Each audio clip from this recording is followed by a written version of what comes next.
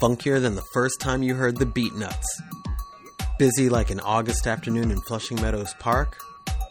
We're back for another episode of the Rumble in the Garden podcast. This is Norman Rose, your host, and today we're getting all amped up about the matchup with the 16th ranked Arizona State Sun Devils out in Los Angeles at the Staples Center this Friday. Or as Herm Edwards would say, Devils? Where you from, son? You can find us online on Twitter, on Facebook, and on SB Nation. And if you're listening to this podcast, won't you take a little time and give us a rating on iTunes, Google Play, or Stitcher? It helps people find us and helps this podcast look good.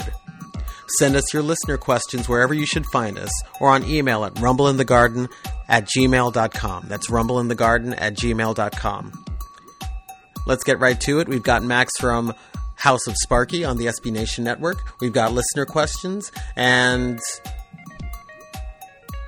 let's get it going.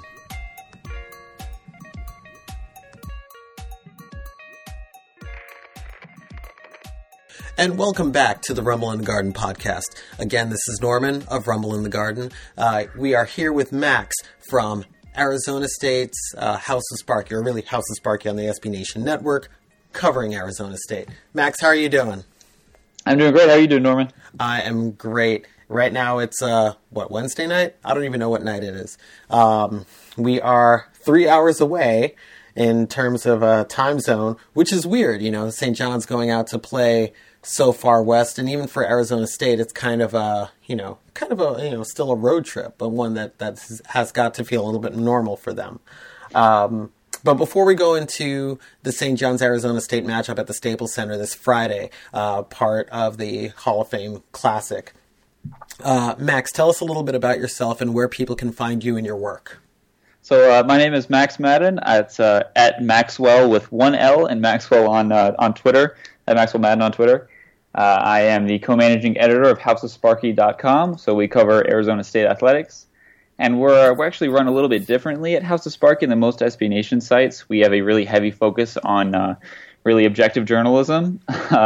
So you won't really hear me calling ASU us or anything like that, because we're at the Cronkite School of Journalism. So we're a little bit different. Got to do Walter right. That's right. We got to do Cronkite right. But at Maxwell Madden on Twitter, and been covering ASU basketball for now 2 years, and I try to get to every away game that I can.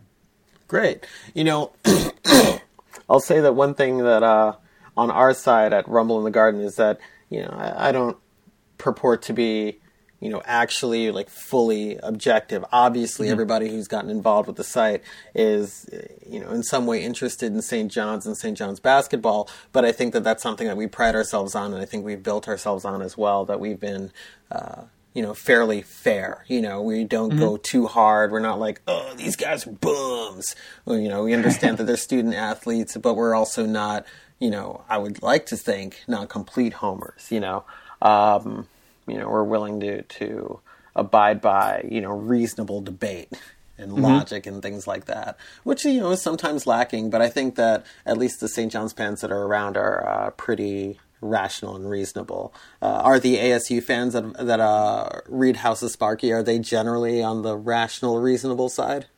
It depends on the topic, for sure. We've had a lot of turmoil at the moment with our current football program, with the hiring of Herm Edwards, of course. Yes, please tell us about that. Please. It's not a name that we had on our big board, and we had about 30 names on there.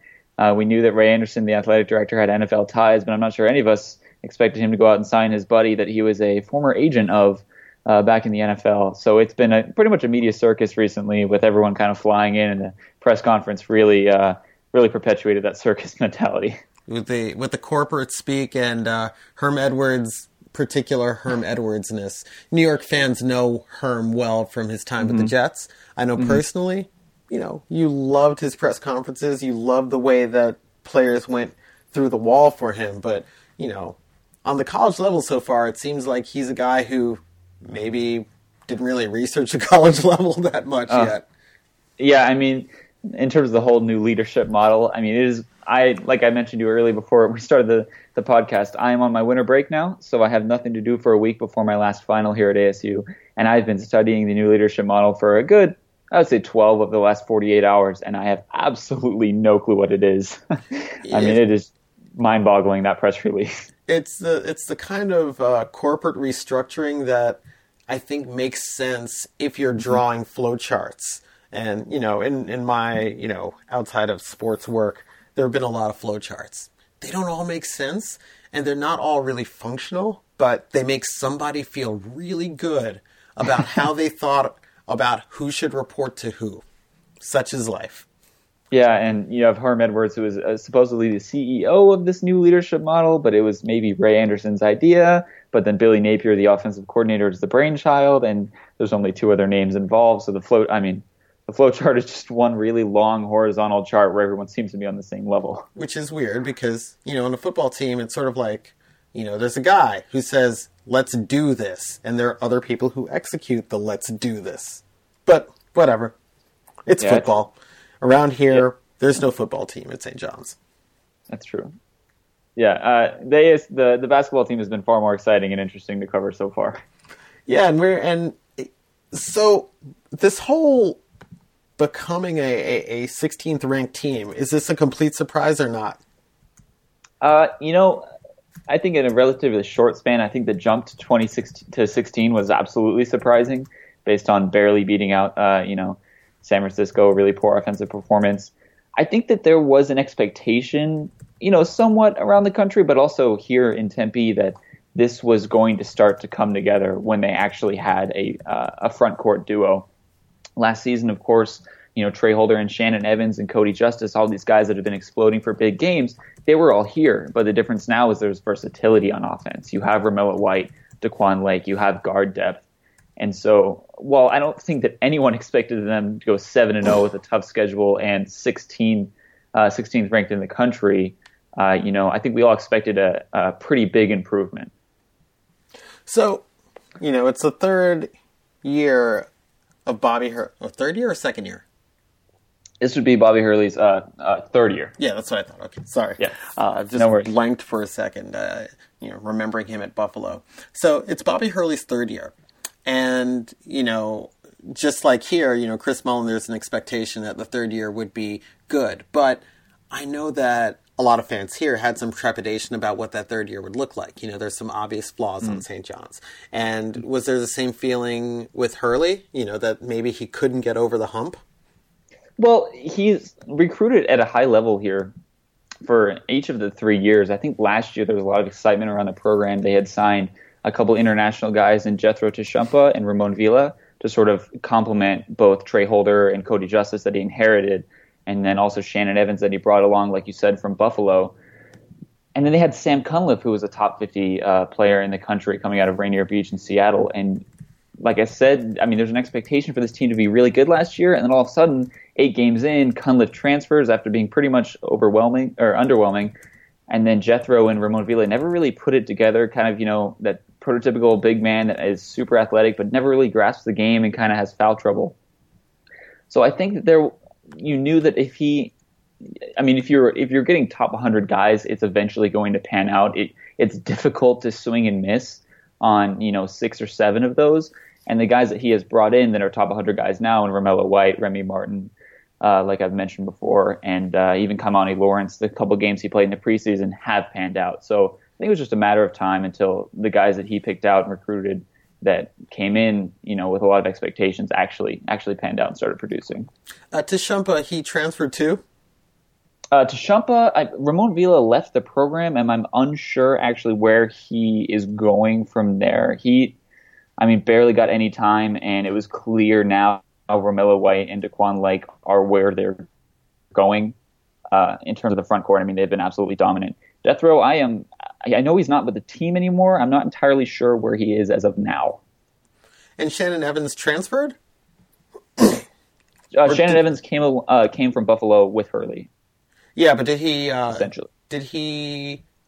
Oh, he's still there. Sorry, my bad. I was trying to remember which one was still there, because I remember there was a turnover. My bad. So, okay. You got Romello White, who seems to be ultra powerful, really strong inside. Tell us a little bit about his game. Well, he's kind of changed the trajectory of how ASU's offense is run. Last season, I applaud Bobby Hurley for what he was able to do with the team. They really only went about 6 or 7 deep, and now they're only about 8 or 9 deep. especially with Kymani Lawrence getting injured, maybe more like 8. But Romelo's been, like you said, really powerful on the inside. He's only 6'8", so he's not really monstrous. But even just having any sort of a post presence, a guy that's able to get rebounds, but also athletic enough to finish around the rim as opposed to directly underneath it, has really been a boost for ASU. And he is just, 15 points a game, 9.3 rebounds. That's something that they were getting out of a guy named Obina Aleka from last year, but Aleka was more of a true 3 that was pushed to play at the 5, and it was just a disaster. And so now they're playing with 2, kind of stretch 4s and Romello White and Daquan Lake. But, Romelo's getting a ton of minutes, a ton of experience his freshman year, and shooting about 70% from the field underneath, which is pretty dominant. So with White, are there any weaknesses, or with White and Daquan Lake? Because, I'm looking at these games and I'm like, wow, these are some pretty good players. I guess there was one game where Romello White only scored 4 against Xavier. But other than that, he has been a double-digit scorer, near double-digit rebounder in most games. Yeah, he's played 6 games. Like you mentioned, he's scoring almost 16 points per game. In terms of weaknesses, he is getting spelled by Daquan Lake, who's also playing 24 minutes a game. He's 6'10". I guess maybe his only weakness is that he can't go the full, 40 minutes. He's been really good, but you have to question if a freshman is going to come in and produce for 30 minutes a game all season long, if he's going to be able to do that. He hasn't really gotten into foul trouble, but one thing about the Arizona State bigs is they absolutely do not shoot around the perimeter. A lot of teams are looking to get that unicorn type guy or those, true stretch 4s that can really shoot from the outside. And neither Romello White or Daquan Lake are anything like that. You will not see them, pick and fade on the perimeter and shooting 3s. So they're strictly posts, which will be a problem for St. John, certainly, who have, a couple of skinny forwards and then Marvin Clark, who's undersized, strong enough, but certainly foul prone. Mm-hmm. Yeah, most teams have struggled. Even teams with big guys. I'm not super confident in ASU's ability to be really dominant post because, like I said, outside of Romello White and Daquan Lake down there, they really only have a guy named Vitaly Scheibel, who's only playing 15 minutes a game, but has really struggled to shoot and rebound. He's 6'9", so if he can turn it around, they'll have some sort of depth. But man, if either Romello White or Daquan Lake get injured, ASU's in trouble.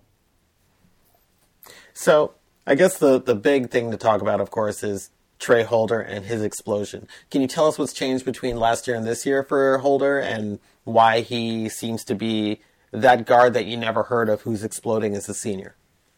Yeah, well, he's always been, he's always had the capability to score, obviously, as most Division I starting point guards do. But the difference now, as I mentioned before, is he has options. He has offensive options surrounding him that don't stop it. 6'5". Shannon Evans has also been a pretty good scorer, but Holder's kind of had to carry the weight of the load, and that'll often lead to high points per game, but it's hard to be the number one, of 2 scoring options and actually go for 40 in a game like he has this season. Having the ability to make teams respect Romello White and Daquan Lake down low and make teams respect the fact that Cody Justice is athletic to drive, but also giving Trey Holder a little bit of time off the bench, from the freshman Remy Martin. So I'd say it's a combination of actually getting a little bit of rest and then having teams respect down low so that you can kind of fake that or you can kind of run around the perimeter and create a lot more open looks. So his shot quality is actually getting a lot better. And you can see he's shooting nearly 50% from the field and a ridiculous 48% from 3-point. Pretty that impressive. Just goes that's just going to show that his shot quality is going up while, quantity is relatively staying the same. So with Holder and Evans, how do they split up, I guess, the point guard, ball handling, who gets to be the alpha dog duties on the court? It's usually Trey Holder.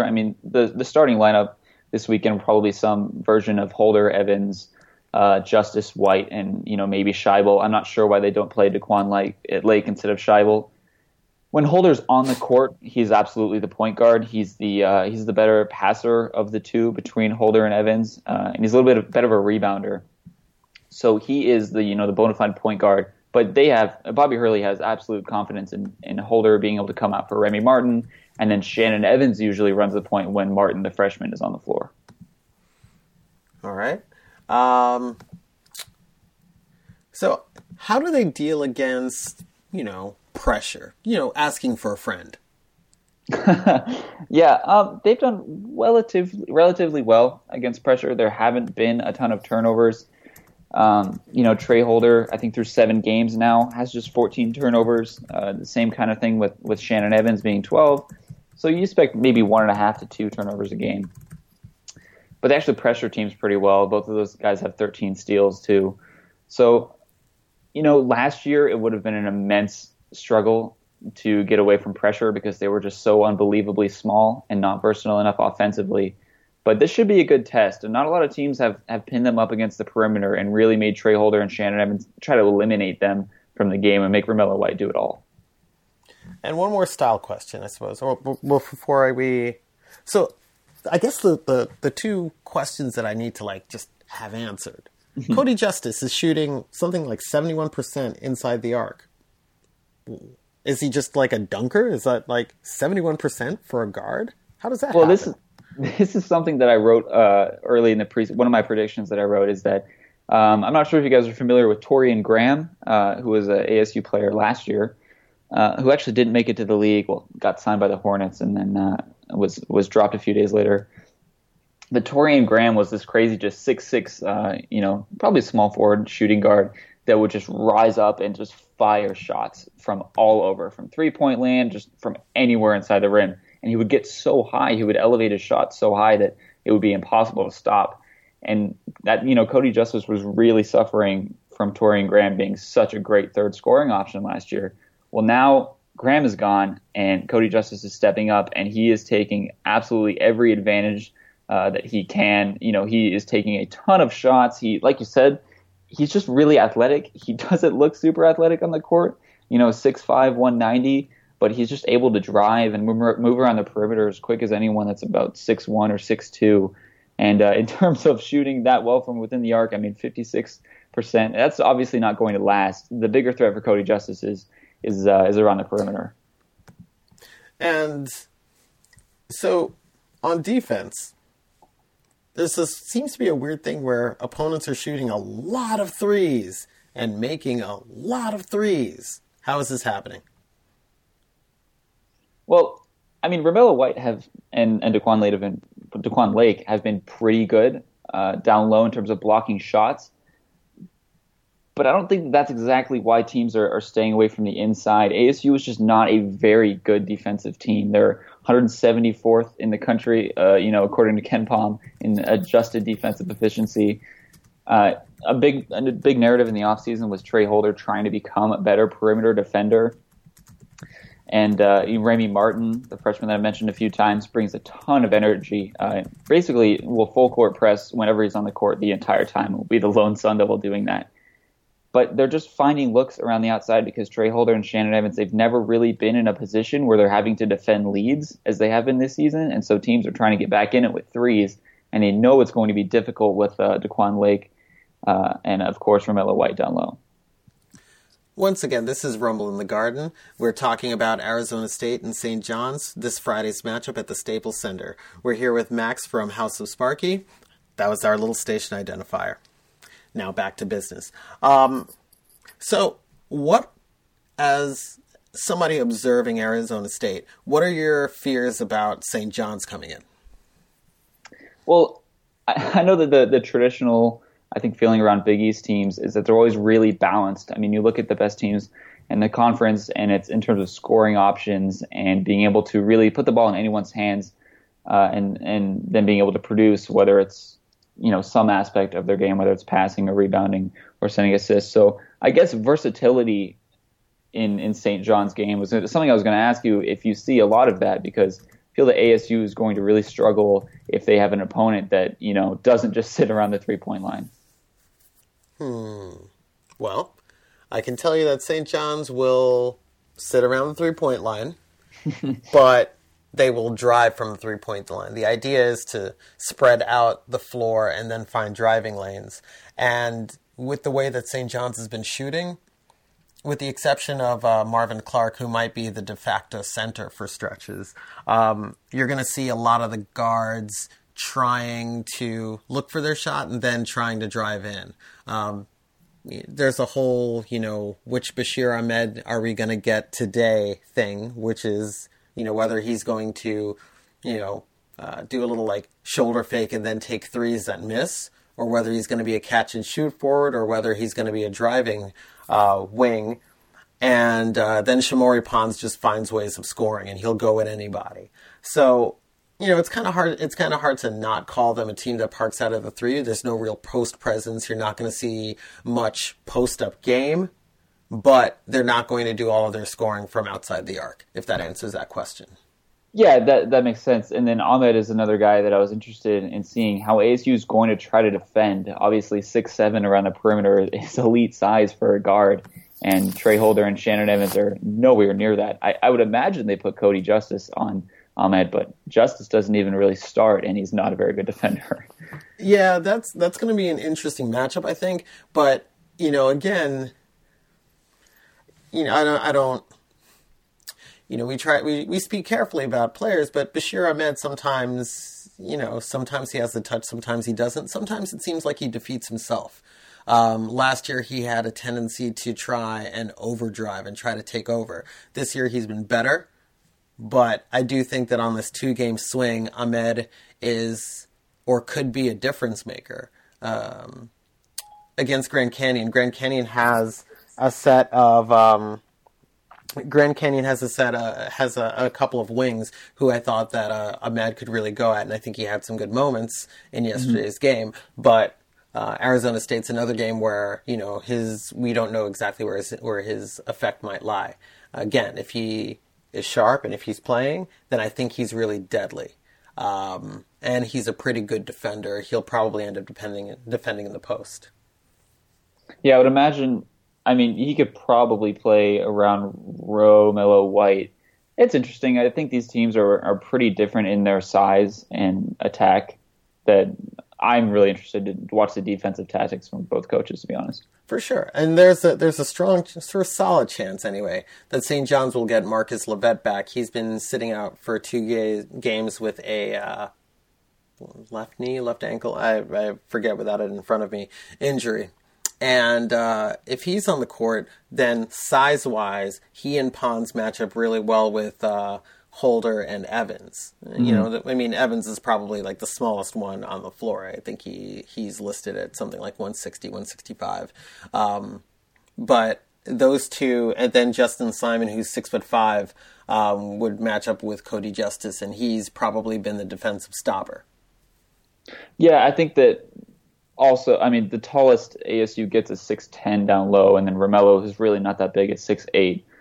I don't think Scheibel plays. I think Hurley's going to realize that, they're going to have to defend Ahmed, whether or not they know if he's going to be on, because he brings that size that is so hard to stop. Shannon Evans, Trey Holder, no way they're going to stop someone at 6'7". Yeah, there's going to be a problem, I think. The thing that I'm envisioning is that if ASU is going to play 2 semi-big men, then they're going to have a problem figuring out how to handle St. John's lineup, which pretty much is, at best, it's like 2 small forwards and 3 guards.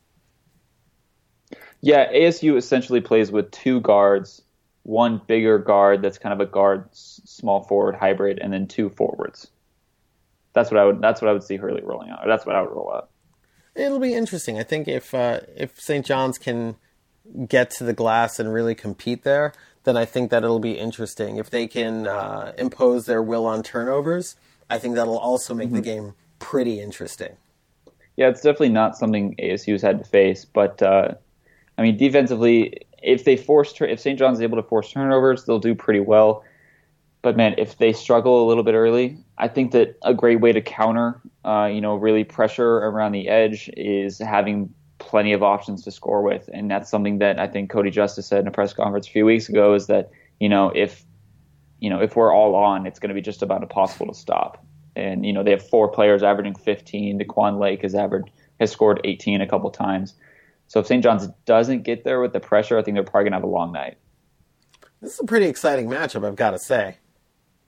Yeah, I'm not sure about St. John's preseason expectations, but I think people knew ASU was going to be pretty good. And then, these teams playing in Los Angeles, for whatever reason, it should be a good test for both teams. And then ASU, of course, has a huge matchup in Kansas this weekend. When is the Kansas game? That's on Sunday at 1:00. Maybe they'll be looking ahead. Yes. So you got to think about all the different ways that you can convince yourself that a team is going to win, and I'm helping the listeners out. See, they're looking ahead. That's what's going to happen. Yeah, well, I guess Hurley was emphasizing that no one's really thinking about that Kansas game, but I'm sure it's in the back of a few ASU players' minds, especially with the expectations. That's likely, because the polls don't change until Monday. That's going to be a top 15, 16 matchup. And then ASU gets Mickey Mitchell back, who is a forward from transfer from Ohio State on Sunday. So he won't be available against St. John's, but he's definitely got to be thinking about his return to basketball in 2 years, and it's in Allen Fieldhouse. That's pretty impressive. Even the whole set of matchups in the Hall of Fame Classic are pretty interesting. So I'm glad that they brought this kind of this level of basketball to Los Angeles. I think it should be a good one overall. Yeah, they're bringing a level of talent to Los Angeles that Lakers fans really haven't experienced in a while. So that's good for Staples Center. Even the Clippers, I think you could say that too. Yeah, I guess now Oklahoma, USC, TCU, Nevada. That's This could be the kind of tournament where all 6 teams make it to the NCAA tournament. I mean, that's pretty impressive. Yeah, and you definitely the victories you see here will be the same ones on that selection show that they'll say, "Oh, this was a great victory," or "This was a big loss for them." Yeah. So, well, with that, Max, I want to thank you for coming on. Do you have any other St. John's related questions for us? Not really any huge ones. I'm just really excited to watch this game. I think the matchups are really interesting, and it'll be a heat check for both teams. For sure. I think for New York fans, it'll be a question of whether they can watch it. It's on the Pac-12 network, and I know a lot of the New Yorkers don't get it, but people on Twitter have been talking about ways. They're talking about ways of getting this channel, so I'm pretty excited that some people will be able to watch it. All right, well, good luck to ASU, and good luck to you, Max. Once again, do you want to tell people how to find you and your stuff online? Yeah, that's at House of Sparky on Twitter or houseofsparky.com. And then personally, that's at Maxwell with 1L Madden on Twitter. Great. Max, thank you so much for your time. We appreciate it, and we appreciate a little bit more insight into ASU. We'll, be seeing you on the Twitters. All right, sounds good. Appreciate you for having me.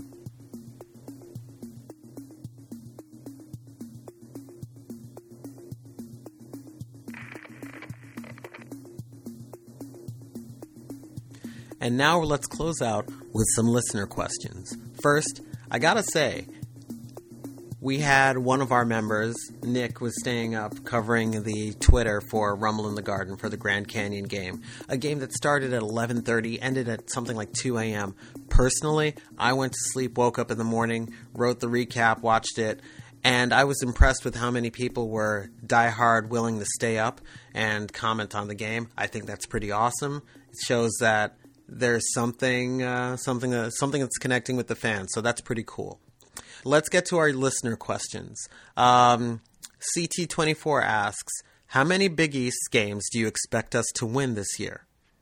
So, I'm not playing, but St. John's, I expect them to win, I would say 8. I'm going to go with 8. I feel like this is an 8-10 Big East team.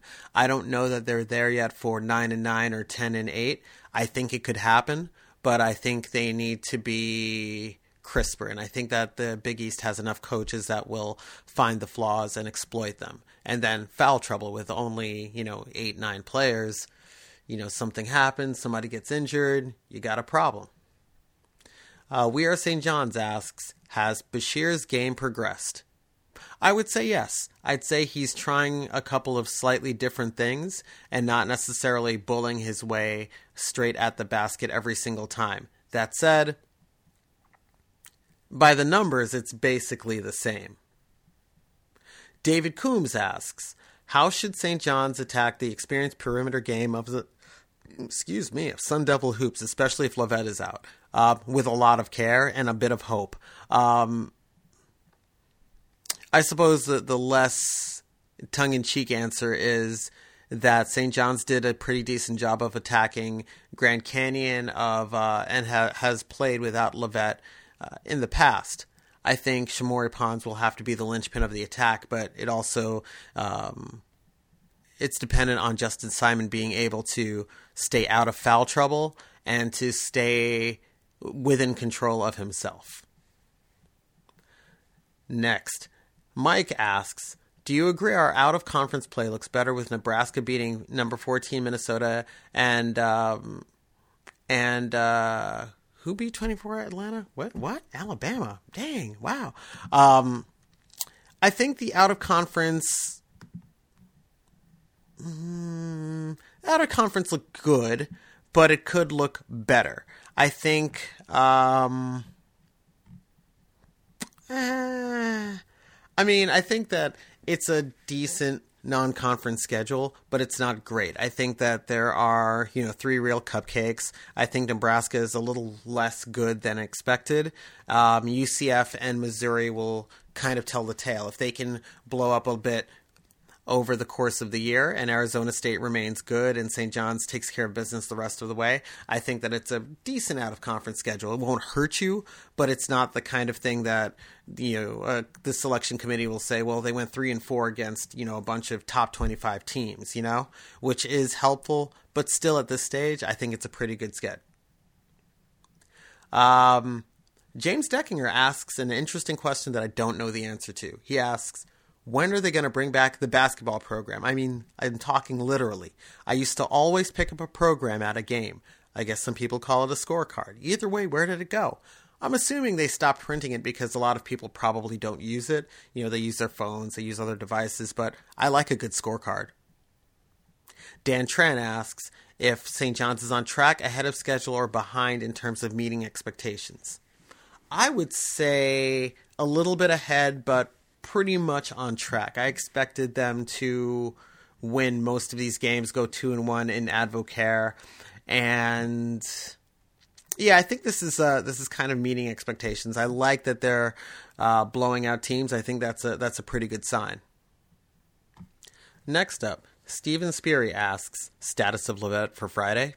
So far, it seems like Levet has flown out to Los Angeles and maybe will participate on Friday.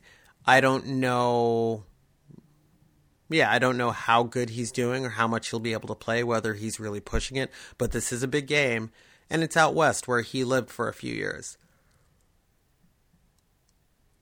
Next up, Paul McCluskey asks, who will step up and become the man in the paint for points? Well, in this game, I don't know. I think it'll have to be Justin Simon, or maybe it might just be Tariq Owens if the team can get up and down on the floor. But overall, it's hard to say. St. John's is a team built pretty much only to run, and they're not really going to be a team that posts up and looks for their shots. So we'll see. It might be Marvin Clark. You might come and bring that old school big boy Big Ten game on Friday. It might be Kasum Yagwe, who I think could have a solid role in this kind of game, just being quicker and tougher than some of the other players. We don't know. And maybe it'll just be the fact that they have forwards who can shoot from outside and pull Romello White and Daquan Lake away from the basket. But time will tell the tale.